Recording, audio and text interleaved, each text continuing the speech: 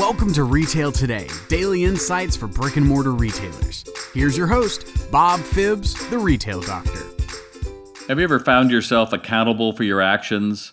I know when we watch the Olympics, that's probably the ultimate accountability is when we see someone get the gold medal, that they did it. They did all the things it took to be a champion. And yet, when we come into our brick and mortar stores, a lot of times people don't want to hold employees accountable. They want to be their friend. Let's go out and have a drink. Let's eat. And the problem with that is that you're going to be the same as everybody else, but without accountability, things simply don't change. So if you train people how to greet a customer, how to do top-down selling, how you want them to pass off a sale, how you want a sale to finish, whatever that's going to be, you've got to hold them accountable and inspect what you expect if you're really going to be the boss and move the needle of sales.